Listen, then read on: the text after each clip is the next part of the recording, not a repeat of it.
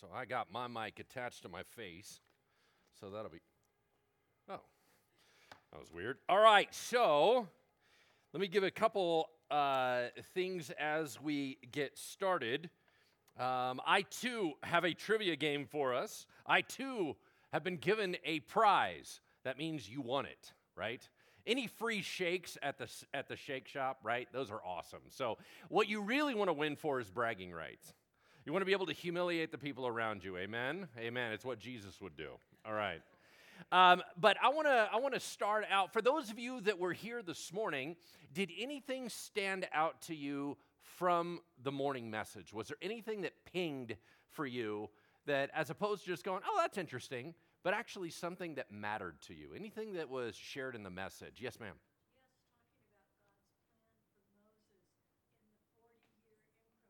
Yes. The 40-year increments of life where God had this interesting planned out process. Moses knew nothing about it. And yet God was going, yep, here we go. Here we go. Yes, sir. Amen. To be called by God, you got to be in relationship with God. It's so interesting because I actually added it to my phone the other day. I was thinking about the hierarchy of purpose. I think everybody wants their lives to matter. I don't think anybody doesn't. I think that there's a lot of purpose out there, and I was saying that the highest level of purpose is divine purpose. I think the next level down would be noble purpose. Let's say, for example, you were able to give your life for someone else. That is a noble purpose, and I think that in humanity, that would probably be their highest.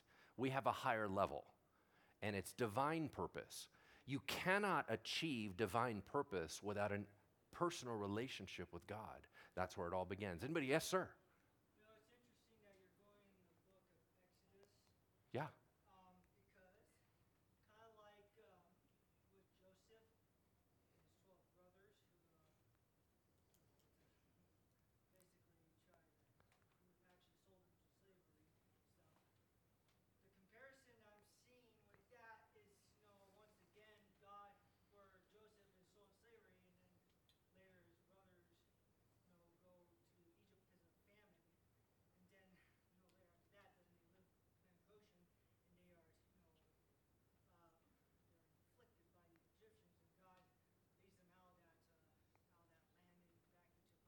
It's just, we see God's, once again, God's providence on display Mm-hmm. through that, and throughout the Bible, so too, again through the son and lineage of David, we see again that God's providence on display because he remembers his covenant, especially back in Genesis, where he speaks to his servant about that you'll bruise his heel, but He'll crush his head. you'll crush his head. And so Yeah. talking about the Messiah, the Christ coming and stuff, and God needed the remnant saved within Israel, so that Christ would actually come through that providence. Yeah. Yeah, what he was highlighting was the idea of God's providence, that God had set out in a long time past. We have all these biblical prophecies that would say, well, this was going to happen. And when God says it, that's a lock. But he would shout out different things into the spirit, and then we end up kind of following through on them. So he mentioned Joseph right off the bat. Last time I was here, it was 2019, I taught on the life of Joseph. So we actually have walked through, and you say, well, the whole idea that he was a deliverer. Joseph's life was horrible. He had one bad thing after another bad thing after another bad thing, but ultimately God was using him, a very highly gifted man. He used him to rescue the people and get them into Egypt. Why? Knowing full well that there would be a process. If he would keep them contained, they would multiply like little bunnies. And then he would have a whole nation. And then all of a sudden, things went bad. Why? Because they needed a deliverer to step in again. That's when Moses comes in. All these are the providence of God. He was calling out just now. He was saying all the way back into the Garden of Eden, the providence of God was called out. And he said, you know what? The serpent, right, that just messed everything up for you. He will bruise your heel, but you will crush his head. The idea that there is a lineage weaving through. When we look at the Bible, we kind of say, oh, that must be a place like Narnia. Do you understand Bible is just history? It's earth history. These are real people doing real things. And we look at the Bible and we kind of make it imaginary when in fact these are regular folks just like you and me. The Bible is still being written. We're it. You know, we read the Acts of the Apostles and we're like, wow, those were real people trying to figure out church. They had this incredible power of the Holy Spirit. They didn't know what to do. They were a mess. And we're still a mess, but we're still the people of God. And as long as the people of God, the remnant we were talking about, as long as the people of God are here, God is doing marvelous and wonderful things here on this planet. You're a part of that process. And so I'm just so excited to be able to talk to you. God is my favorite. So I'm going to try to contain myself, but I love God, love people. Love the Bible. I'm kind of a Bible fanatic. So what we're going to do is we're going to do a fun Moses in Egypt quiz. Everybody should have a piece of paper. If you didn't get a piece of paper or something to write on, I need you to raise your hand and we have to solve this problem. All right, Mr. King, you need a piece of paper there? There you are. Oh, a pencil. By the way, these pencils have erasers. I'm very excited about this. I've never seen baby pencils with erasers before. There you are, sir. Golf pencils don't have erasers. All right, there we go. Those are all from Mr. Jason King. There's a couple more in front, Jay. Now, we're going to do a quiz, and as I said, not only is it bragging rights, but there's a shake on the line, all right? In these trying times of economic difficulty, we all need a shake to get us through. Amen? All right, praise the Lord. All right, so that is up for it. Now, here's what's intriguing about this. How many of you would say you know the story of Moses pretty well? Raise your hand. Everybody know the story of Moses? Anybody know the story of Moses? All right. Has anybody not heard the story of Moses? Raise your hand. Raise your hand, not just for a pencil. Okay, so everybody has said that they know the story of Moses. So I'm going to cut to the chase. We're going to begin by quizzing you on the entire story, right? Because I think you know the story.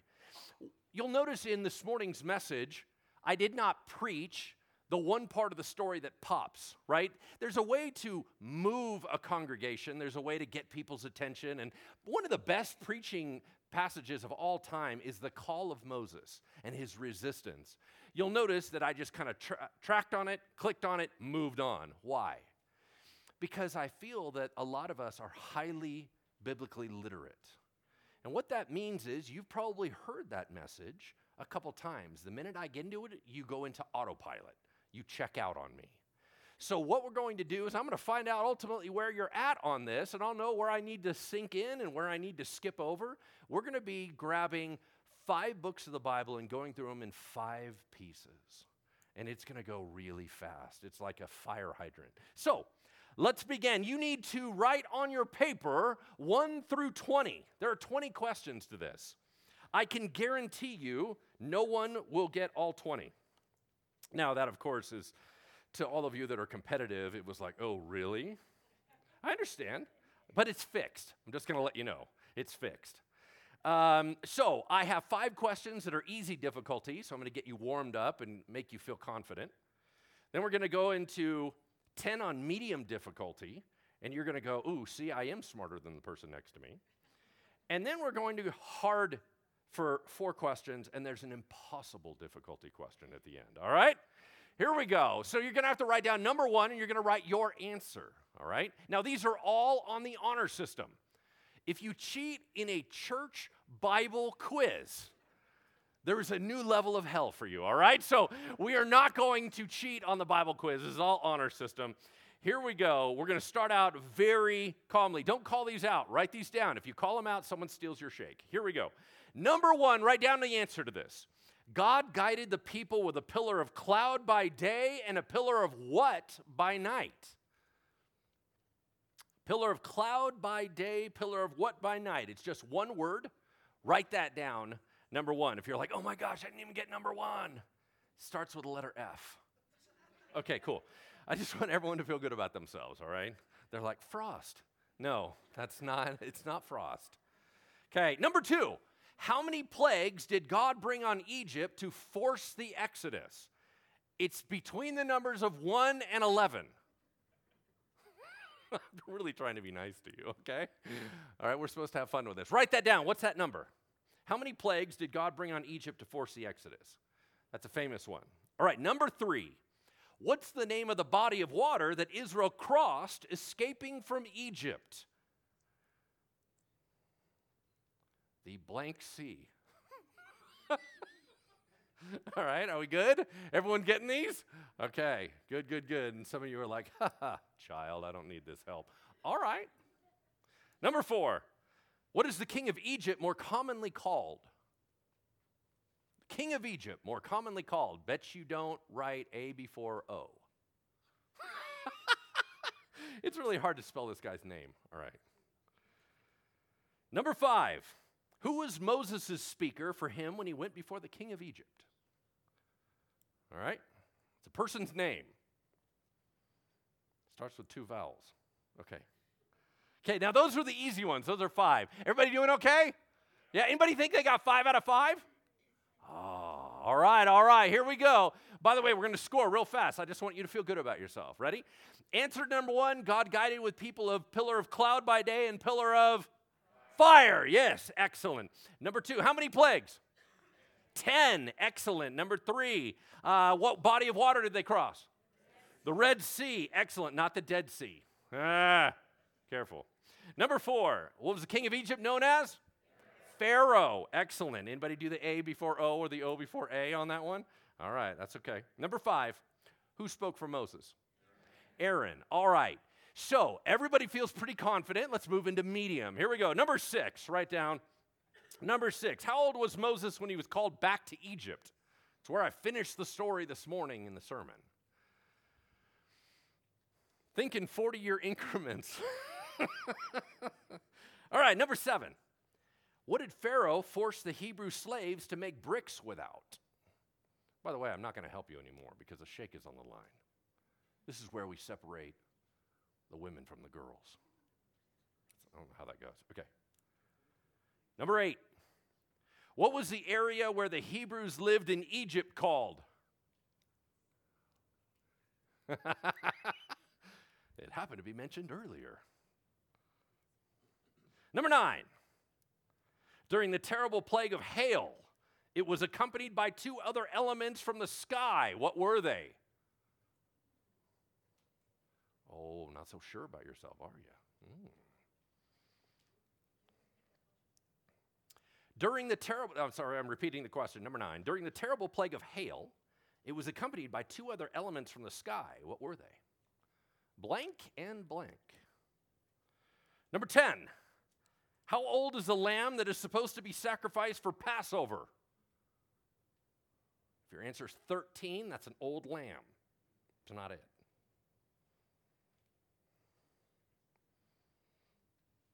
I'll just say he's a little guy. Number 11, during Passover, how long should Israel eat unleavened bread? This is starting to get hard, isn't it? If you guys know this stuff, you are Bible nerds. Okay? Me too. Number 12, what did Moses and Miriam do after Pharaoh's army was drowned in the Red Sea? They did one particular action. What did they do?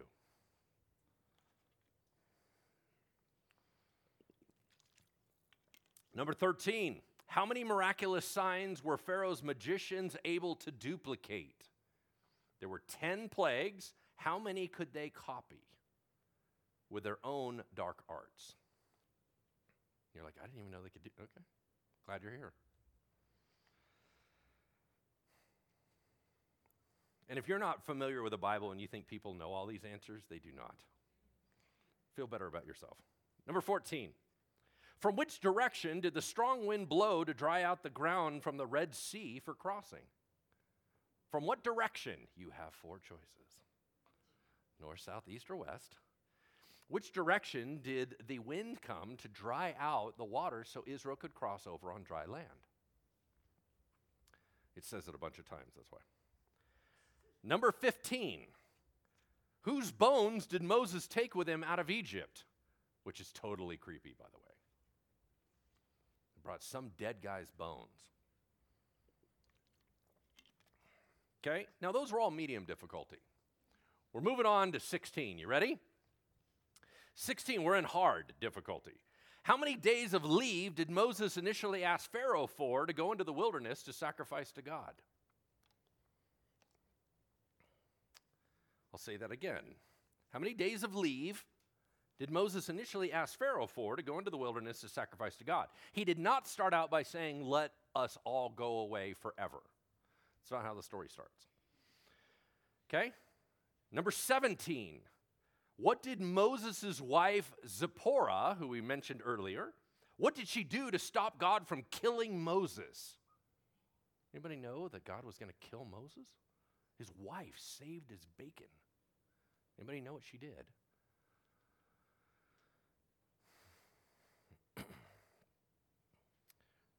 Number 18. How many Hebrews marched out with Moses of the Exodus from Egypt? How many Hebrews marched out with Moses in the Exodus from Egypt?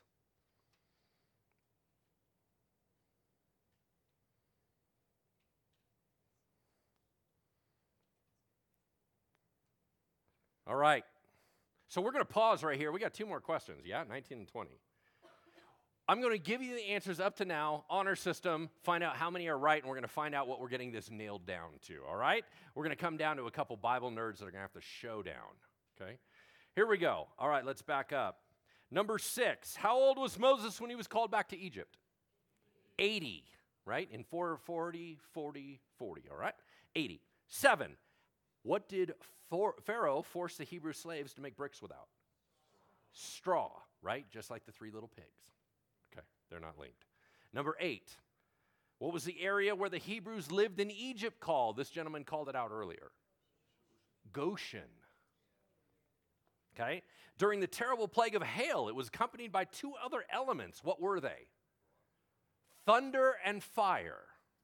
Thunder and fire came with the hail. I don't know if you knew that. So it was hail, thunder, and fire all at the same time. Which, by the way, fire from the sky in the Bible means lightning. Okay, in case anyone was wondering. All right, how old is the lamb for Passover? 1 year old. 1 year old, little baby. Okay. Number 11, during Passover, how long were they not supposed to eat, or were they supposed to eat unleavened bread? 7 days. 1 week. Okay. All right. What did Moses and Miriam do after they watched a whole bunch of people die? They sang a song. Right? Yay, they're dead. It's a very weird story. There's a lot of things you could do. I'm not sure we should do that, but okay. How many miraculous signs were the Pharaoh's magicians able to duplicate? 3. 10 plagues, they had the first 3. You're going to find out why in this series, why it stopped at 3, okay? All right, from which direction did the wind blow? East. You had a 1 in 4 shot, 25% chance, all right? I'm not good with math, but I think that's right. All right, whose bones did Moses take? Joseph. We mentioned him earlier. He died like 430 years earlier. Those are some old bones. All right, how many days of leave did Moses ask for? 3. 3-day leave. Round trip would be 6. They were supposed to go out 1 day, do their duty, and come back. Don't try to sneak in on me now. 3 days. Okay, what did Moses' wife Zipporah do to save from God killing Moses? Circumcise their son. The creepiest part about it is she threw the foreskin on his feet. Couldn't you have just handed it, like mailed it or something? Anyway, that's very gross. All right, 18. How many Hebrews marched out with Moses? All of them. That's a fair answer. That's pretty impressive.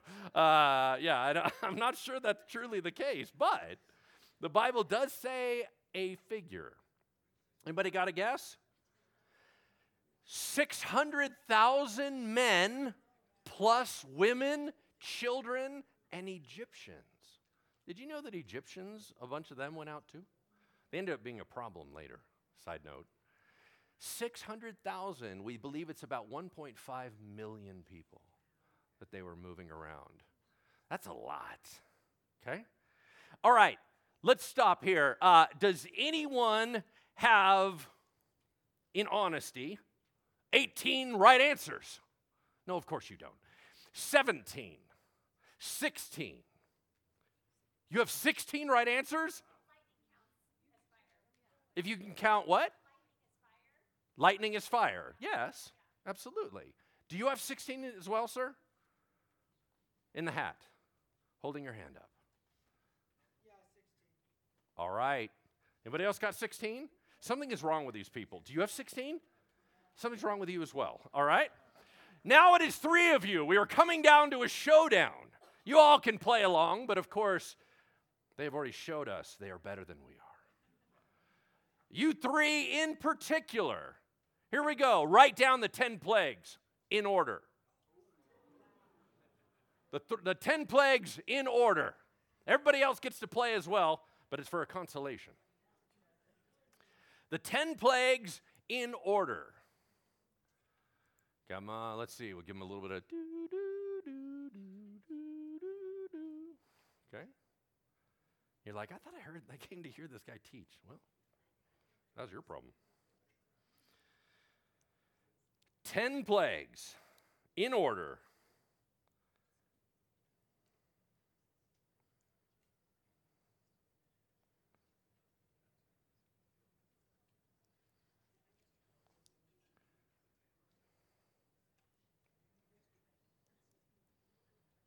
Thirty more seconds.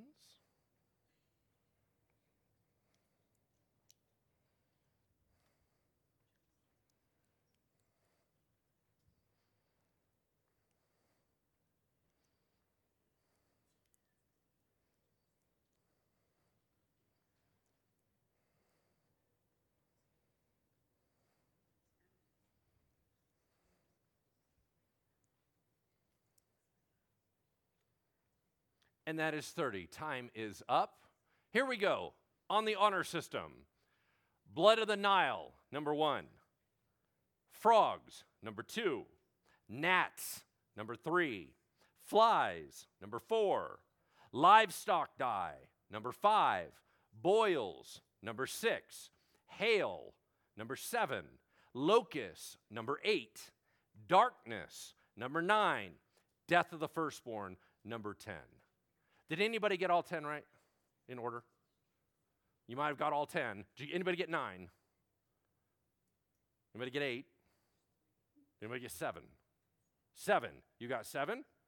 All right. Anybody else? How many did you get? Did you get 5? You remembered 9 of them? But you couldn't, they weren't in order. How many did you get? I understand.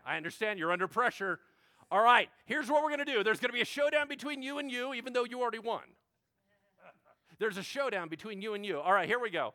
This game is rigged. This last question you will not get right. All right, here we go.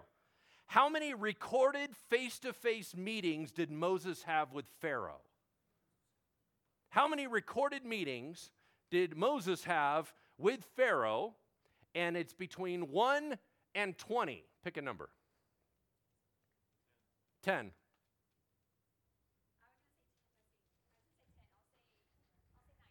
Nine? The answer is 16. The gentleman right here wins a free shake. Woo! There you are. Now, obviously, the whole point of this is that we're pretty familiar with a lot of facts. As much as I'm going to give you intriguing facts and stuff like that, the Bible is not an answer book or a fact book. The Bible is a transformation book.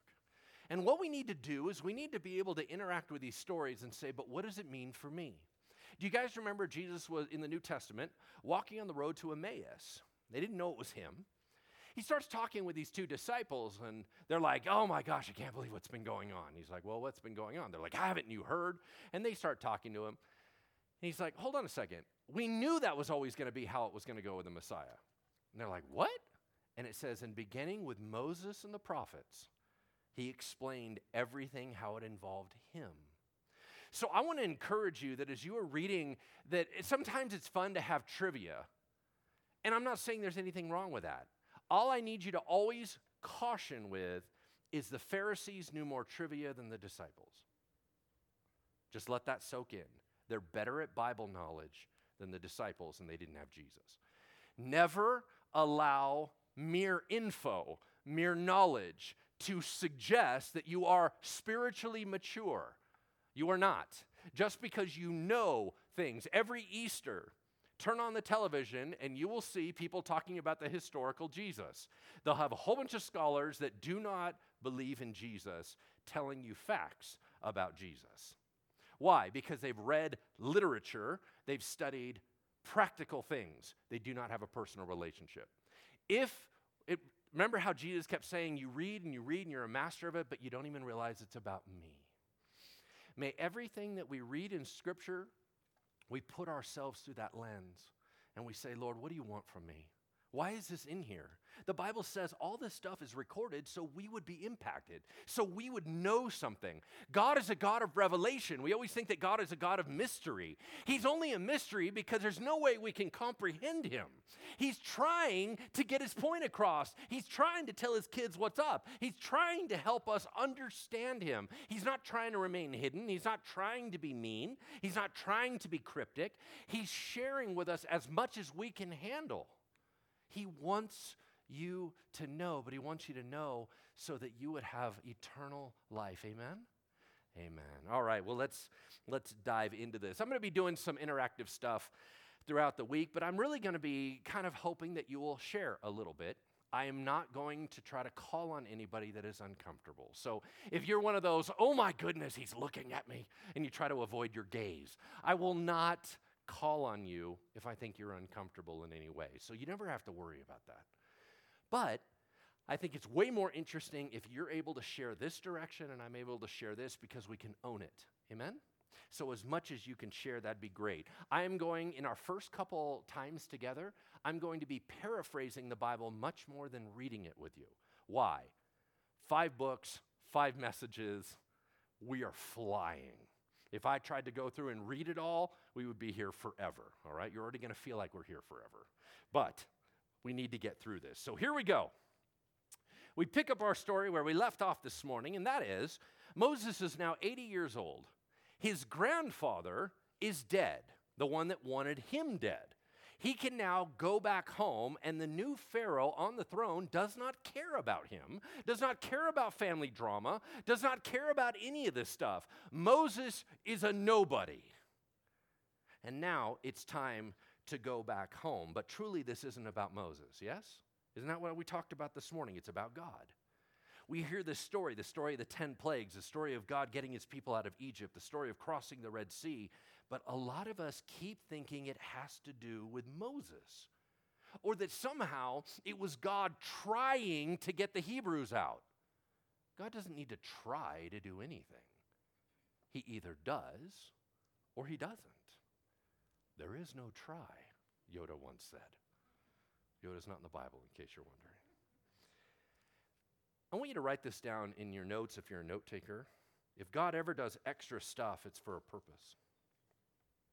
If God ever does extra stuff, it's for a purpose. And this is what I'm drilling down to. God could have said, Pharaoh, these are not the droids you're looking for. He could have said, Pharaoh, you're going to let my people go. And he would have said, you guys can go. That's it. That was the whole story. Why all this drama? You got this massive sequence that people are being killed and cattle are being slaughtered and there's stuff flying through the sky. Why? It wasn't necessary. I'm writing a microbook series. You guys know what a microbook is? It's a baby book. It means nobody will read a full book anymore, and so I'm trying to make smaller books. And so people can get through them very quickly and go, oh, look, I read a book. And I'm doing a whole series on the supernatural. It's called Understanding the Supernatural, very self-explanatory. And one of those micro books is about healing, understanding healing, a biblical examination, right? That's basically what I'm doing. Now, I've done extensive study on healing. And here's what you'll find out if you do the same.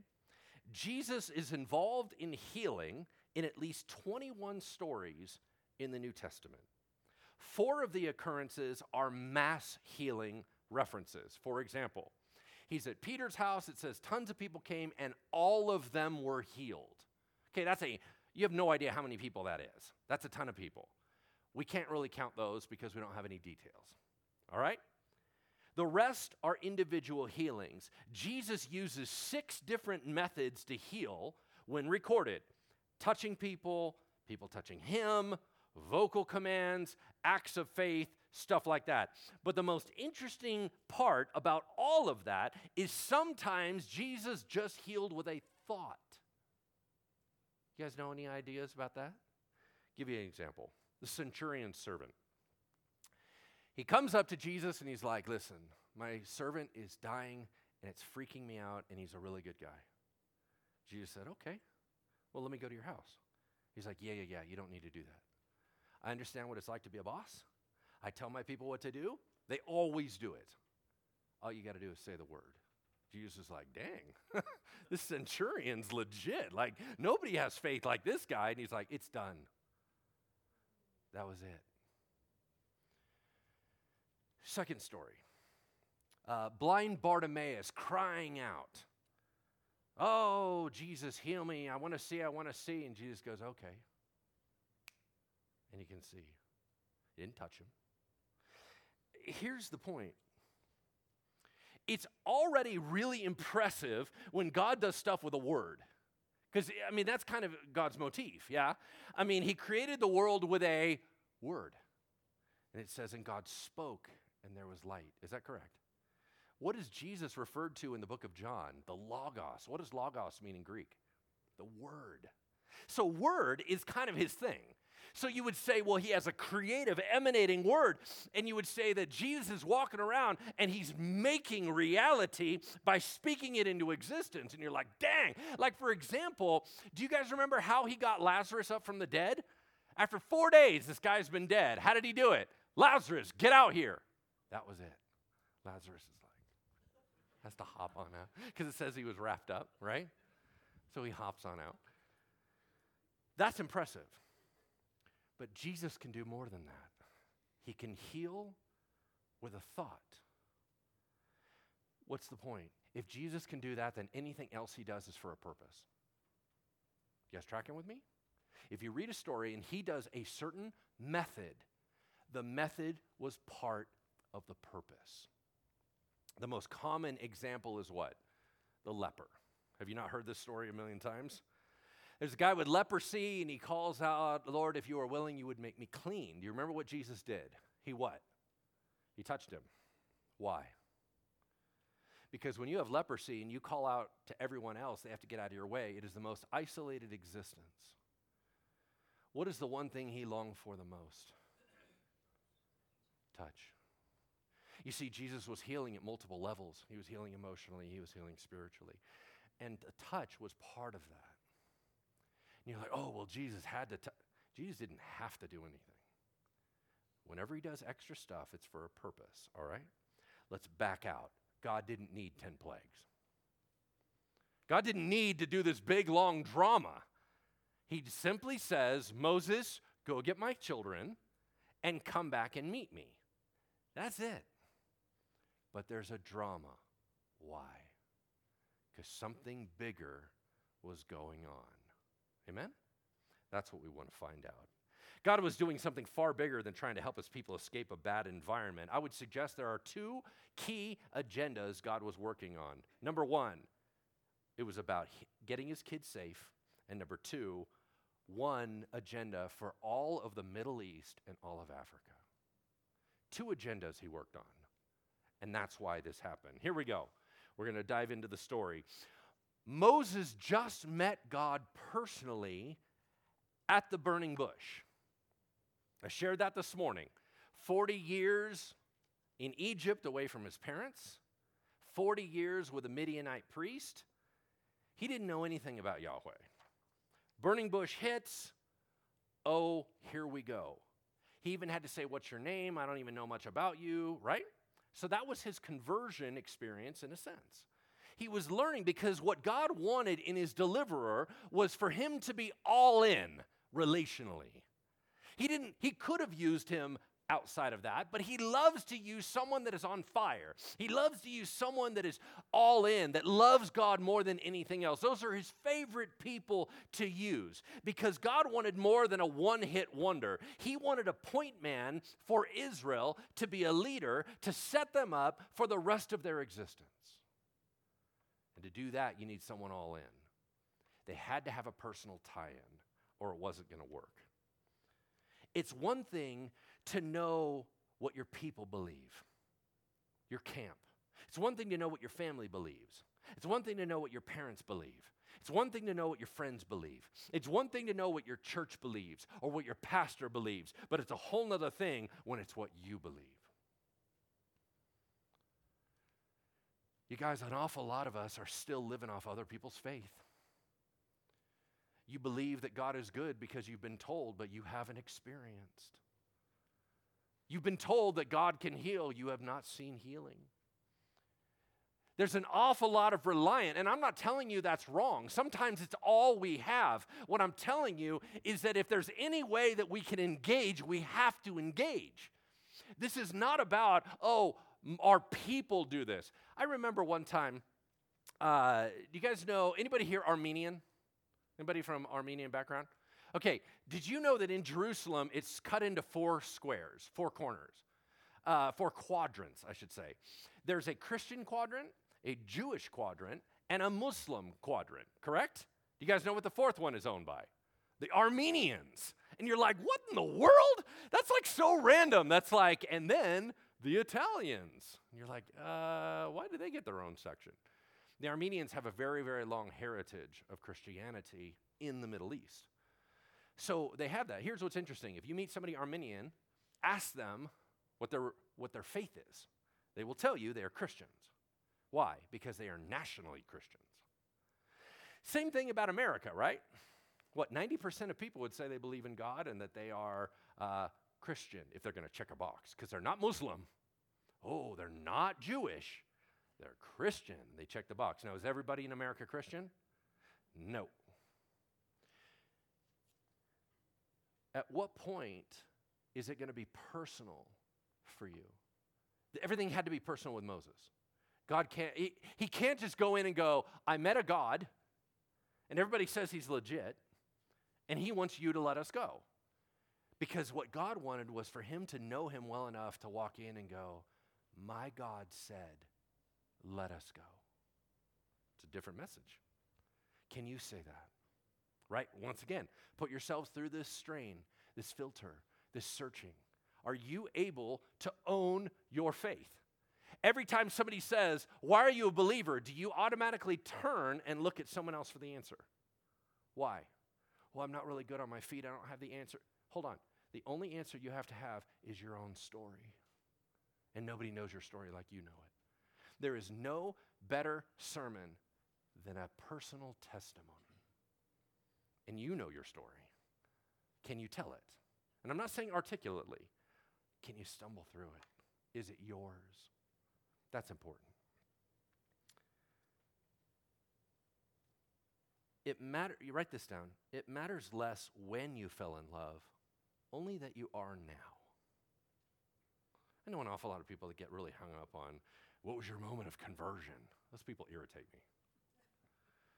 If those same people came up and said, at what point did you love your wife? I'm like, I don't know, yesterday? Does it matter? Or does it matter that I'm in love with my wife now? Yeah? Let's not get hung up on the religious piece. Let's get hung up on the relationship piece. Doesn't matter when, just now. So, if Moses wasn't overwhelmed and still listening to God, God laid out this whole story to him in advance. He said, I'm going to harden Pharaoh's heart, and there eventually it's going to lead to dying of the firstborn Egyptian. And which, by the way, why did God kill the firstborn Egyptians? Anybody know? Because Israel is God's firstborn. And it was a 1-for-1. Let my firstborn go, I'll kill your firstborn until you let mine go. Isn't that interesting? I don't know if you knew that. Okay, so sure enough, Moses was so out of touch with God that that's why Zipporah had to circumcise his son. He probably circumcised Gershom, the first one, and he was circumcised because the Egyptians would circumcise. He was probably circumcised, but his second son probably was not. And Moses was like, I don't know, whatever, who cares? I'm not even really a Hebrew anymore. And God goes, oh yeah, you are.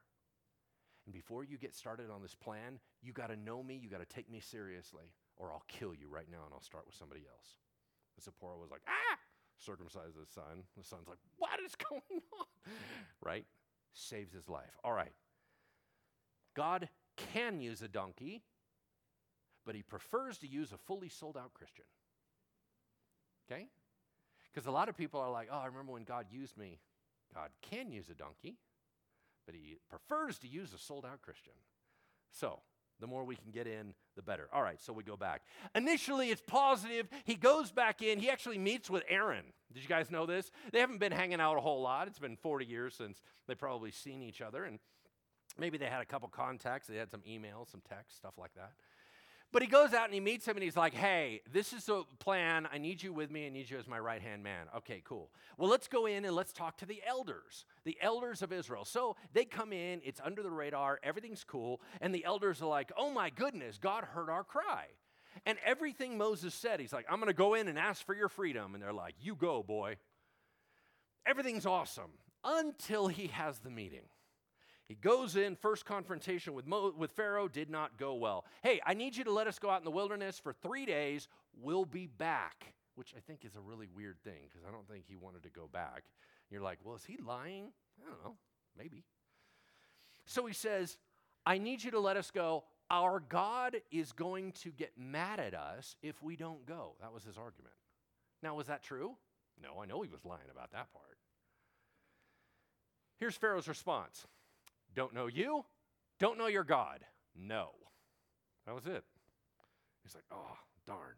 The problem was it ticked Pharaoh off. And Pharaoh was like, why are we having this conversation? Who are you? Oh, shoot, you're a Hebrew. All right.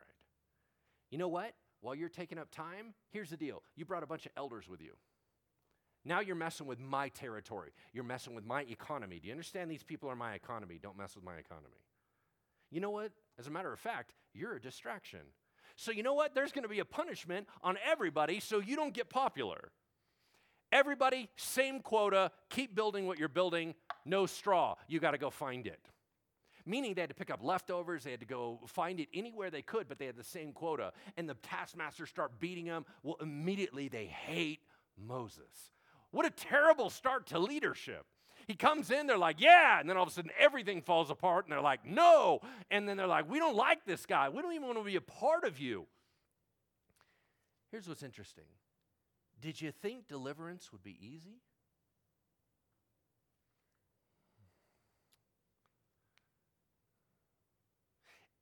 Is it possible that all of us have bondage in our lives in different ways?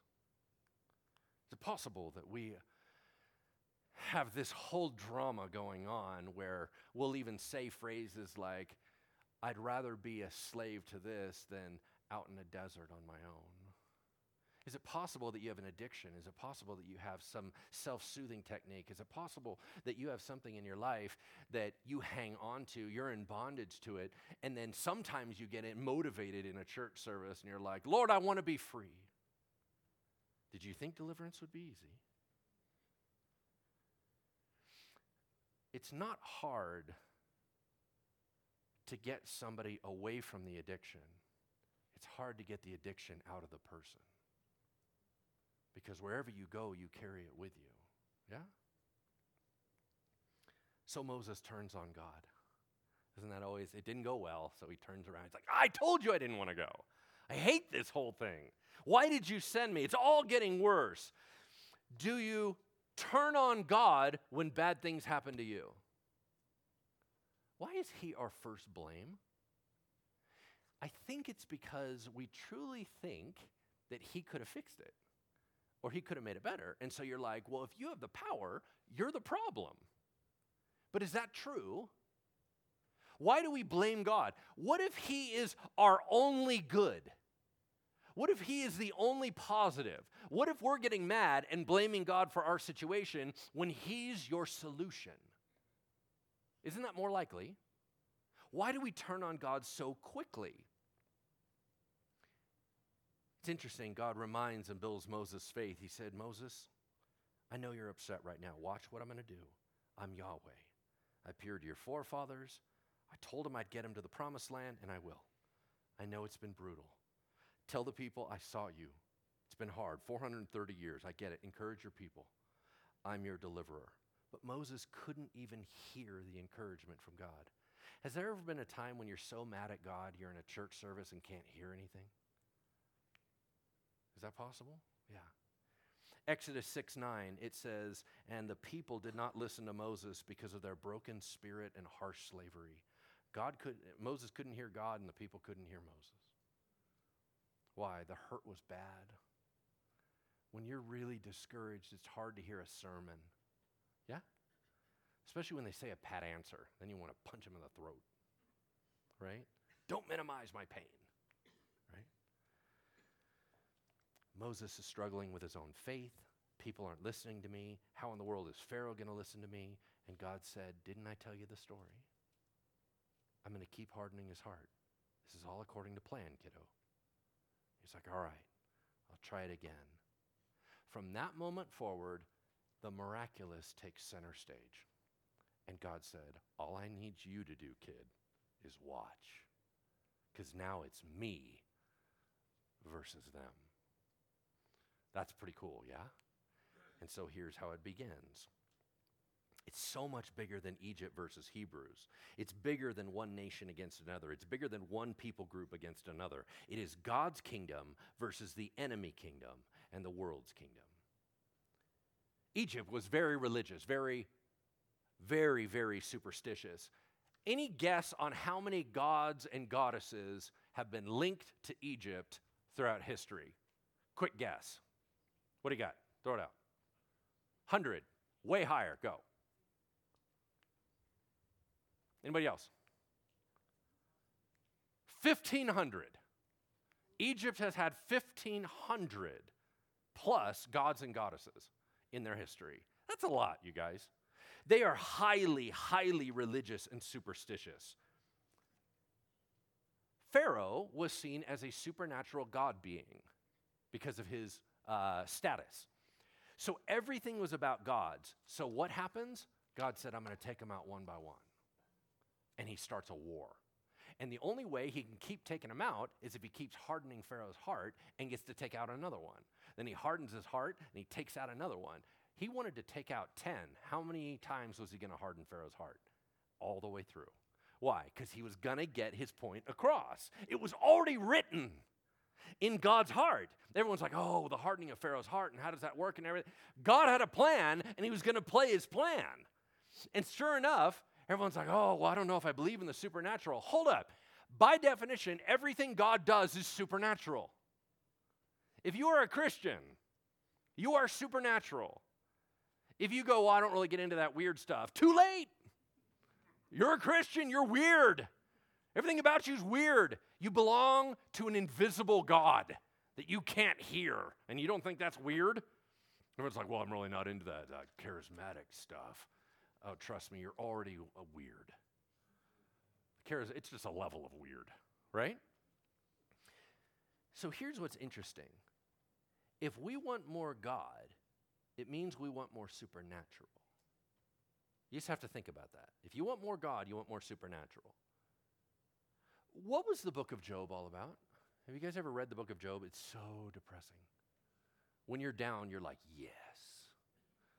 When you're in a good mood, you're like, I'm never reading that again. The book of Job was not about Job. It's ironic his name is on the title. It has very little to do with him. It was a showdown between God and Satan. Who started the whole issue? God. Have you considered my servant Job? God started it, right?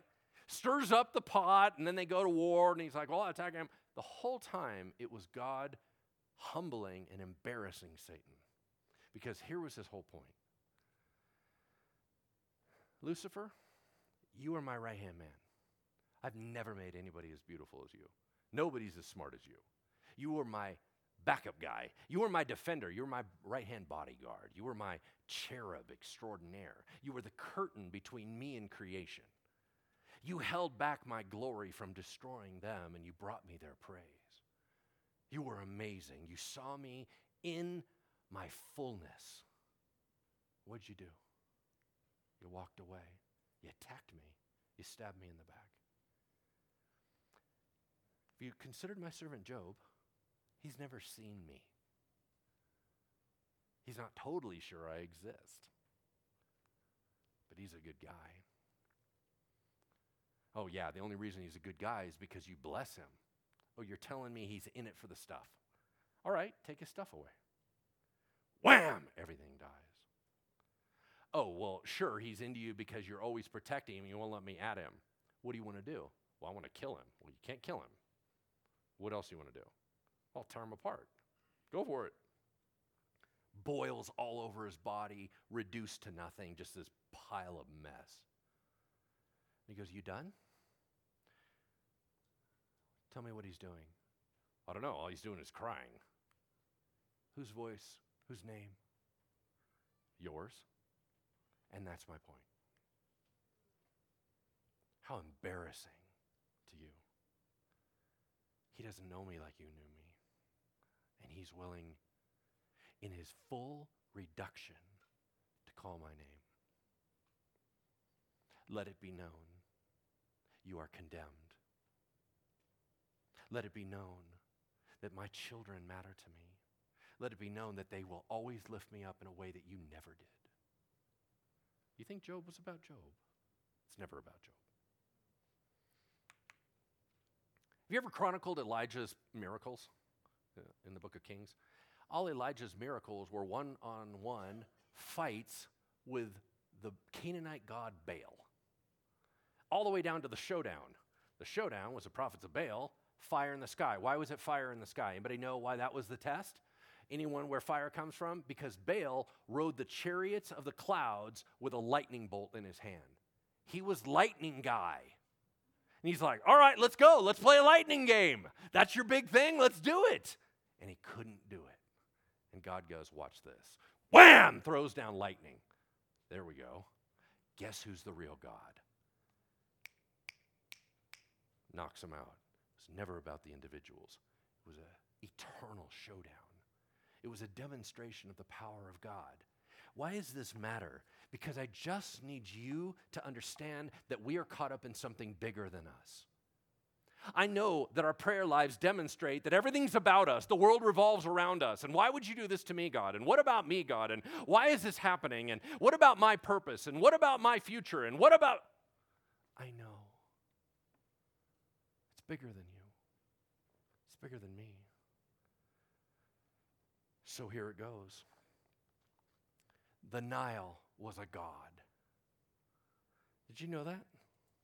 And sure enough, blood water turns it over, makes everything die. Now, it did not have to be literal blood. Everybody clear on that? It was supposed to look like blood, not be blood, because that's just sticky, right? The magicians duplicated it, just like they duplicated the snake thing. Everybody remember the snake thing? They was like, hey, take your staff and throw it down. And Aaron did that, and his became a snake. And then they threw theirs down, and they became snakes. And then Aaron's ate theirs. And it was just like this weird thing, right? The Nile blood.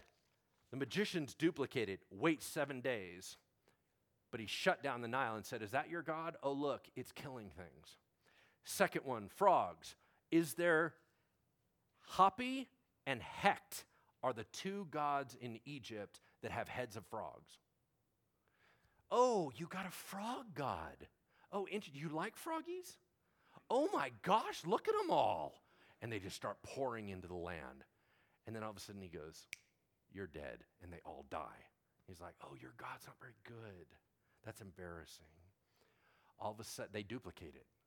All of a sudden it comes to the gnats. The gnats, he takes the dust and he throws it up and it starts going. And the magicians are like, I'm out.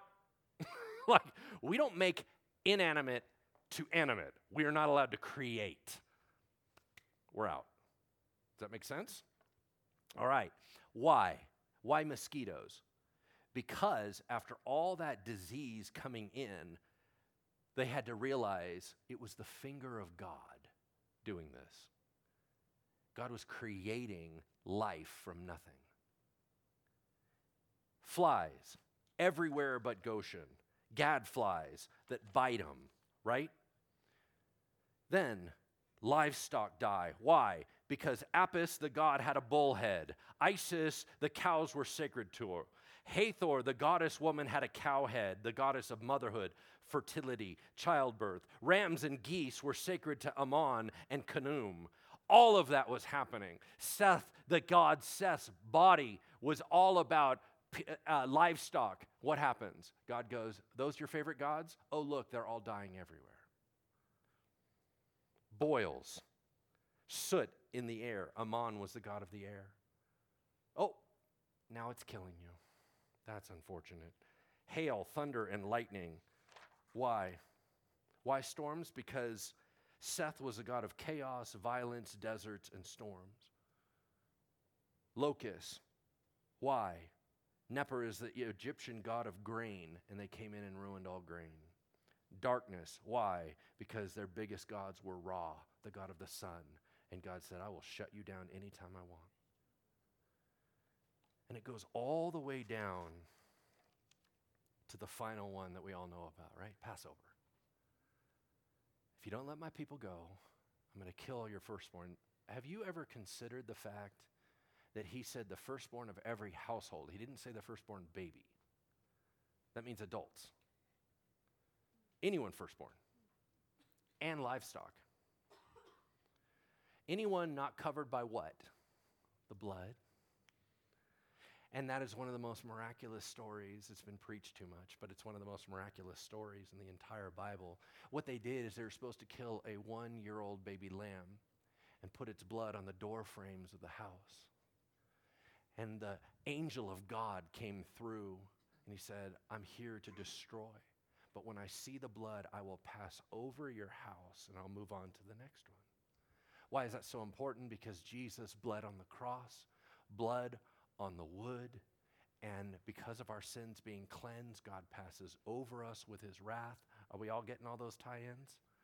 It's powerful, y'all.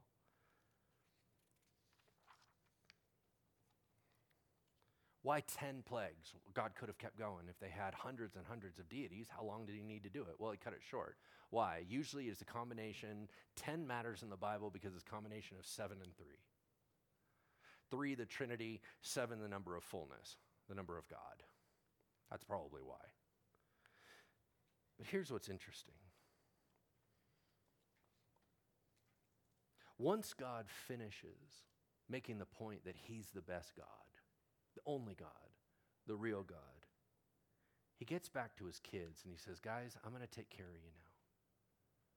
They're like, yeah, well, we've been praying a lot and you weren't doing anything. He goes, but I'm here now. Did you know all prayer requests go through a 3-part filter? Number 1, is it best for God's glory and plan? Number 2, is it best for us? And number 3, is it the best timing? There is less discouragement and disappointment in our prayer lives when we want what God wants.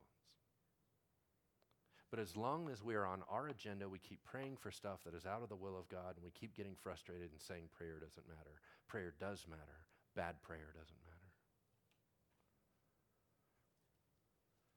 So sure enough, God leads them out. I thought this was fascinating. He leads them out of Egypt. And it says he didn't go by the Philistine area because they would get scared and go back home. But here's what's so weird about it. 2 things happen that are super funny. Number 1, God said, hey, as you guys leave, I want you to ask all the Egyptians for stuff. You guys remember this? Hey, could I have your necklace? Like they're just asking for stuff. They're like, yes. And because they're all scared. The Egyptians are freaked out, and they're like, dude, I will give you anything you ask for. Just get out of my town, right? You guys are so weird. And all this death and chaos, and it's so sad and all this. So people are like handing him all kind of stuff. Why? Because one of the indicators you win a war is you get plunder. That was them winning the war and getting plunder. Did they fight the Egyptians? They did not. Who did? God did. Here's what's so funny. He couldn't take them the route out through the Philistines because they were going to panic. But here's what the Bible also says. I don't know if you've ever put this together. It says they marched out dressed for war. You go, I don't understand. What's the point? They never fight. Why are they dressed up? Because it makes them feel better. They have their little costumes on. And God's like, oh, you guys look so good. Look at you. Look at that. What you got to do with that? You're a farmer, bro. You don't even know how to use that. Okay, whatever. Everybody got your costumes on? Let's go. Come on, kids. And they all march out, and they never fight a battle. And they have all this plunder. And God goes, boy, that went easy for you. And then he leads them another way. Why? Because Pharaoh freaks out, changes his mind. Watch it. He's tracking. He's like, oh, they're stuck. And God's like, come here. Come on, get closer, get closer. And his army comes raging in, and God blocks them out with a cloud. Darkness over them. They're like trying to get organized. Meanwhile, it's all bright on the Israel side, and he said, extend the staff. The walls of water go back. The east wind blows, dries it out. You got 1.5 million people to get across, especially the little ones. Come on, let's go. They got little herds. Everybody gets across. They get to the other side. The cloud dissipates. They start racing in. God strikes them with confusion, sticks their tires, and says, now. He puts his staff out. Wham! They all die. And Moses and Miriam sing a song of praise to God. That's how he did it. Why?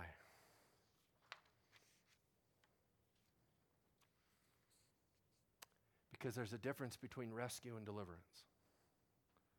Rescue, he could have had them fight their way out, but then they have to deal with Egypt constantly pursuing.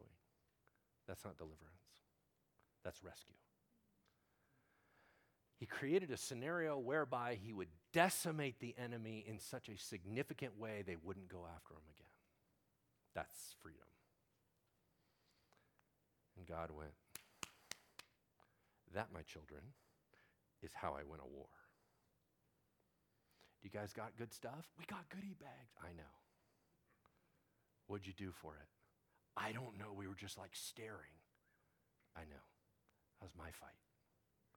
Are you okay now? Yeah, we're freaked out, but yeah. Okay. I'm going to have you gather over by this mountain. I have a few things we need to talk about. And that's where our story ends for today. Yeah, it's like nighttime story, right? Everyone get your little blankie next time, and I'll tuck you in. You guys, all of God's plans look so messy. We can always think of a million ways he should have done it, he should have done it. I just need you to know this. He knows what he's doing. Your plan is cool. It's just not good enough. And what that means is it requires us to trust our God and believe that he knows how to do it. You guys, I have so many problems in my life. I got so many issues. And I am not cool with how God's currently handling the situation. And so what faith means is I know what is true and I'm going to hang on to it even though all my circumstances are pushing me away from it. Faith is not pretending. Faith is locking in on what is really real and refusing to be budged. That's faith. In my life, I trust the one who rescued me. I'm not happy about it, but I love him more than anything. He gets to make the call. Amen? Amen. Art, you're up.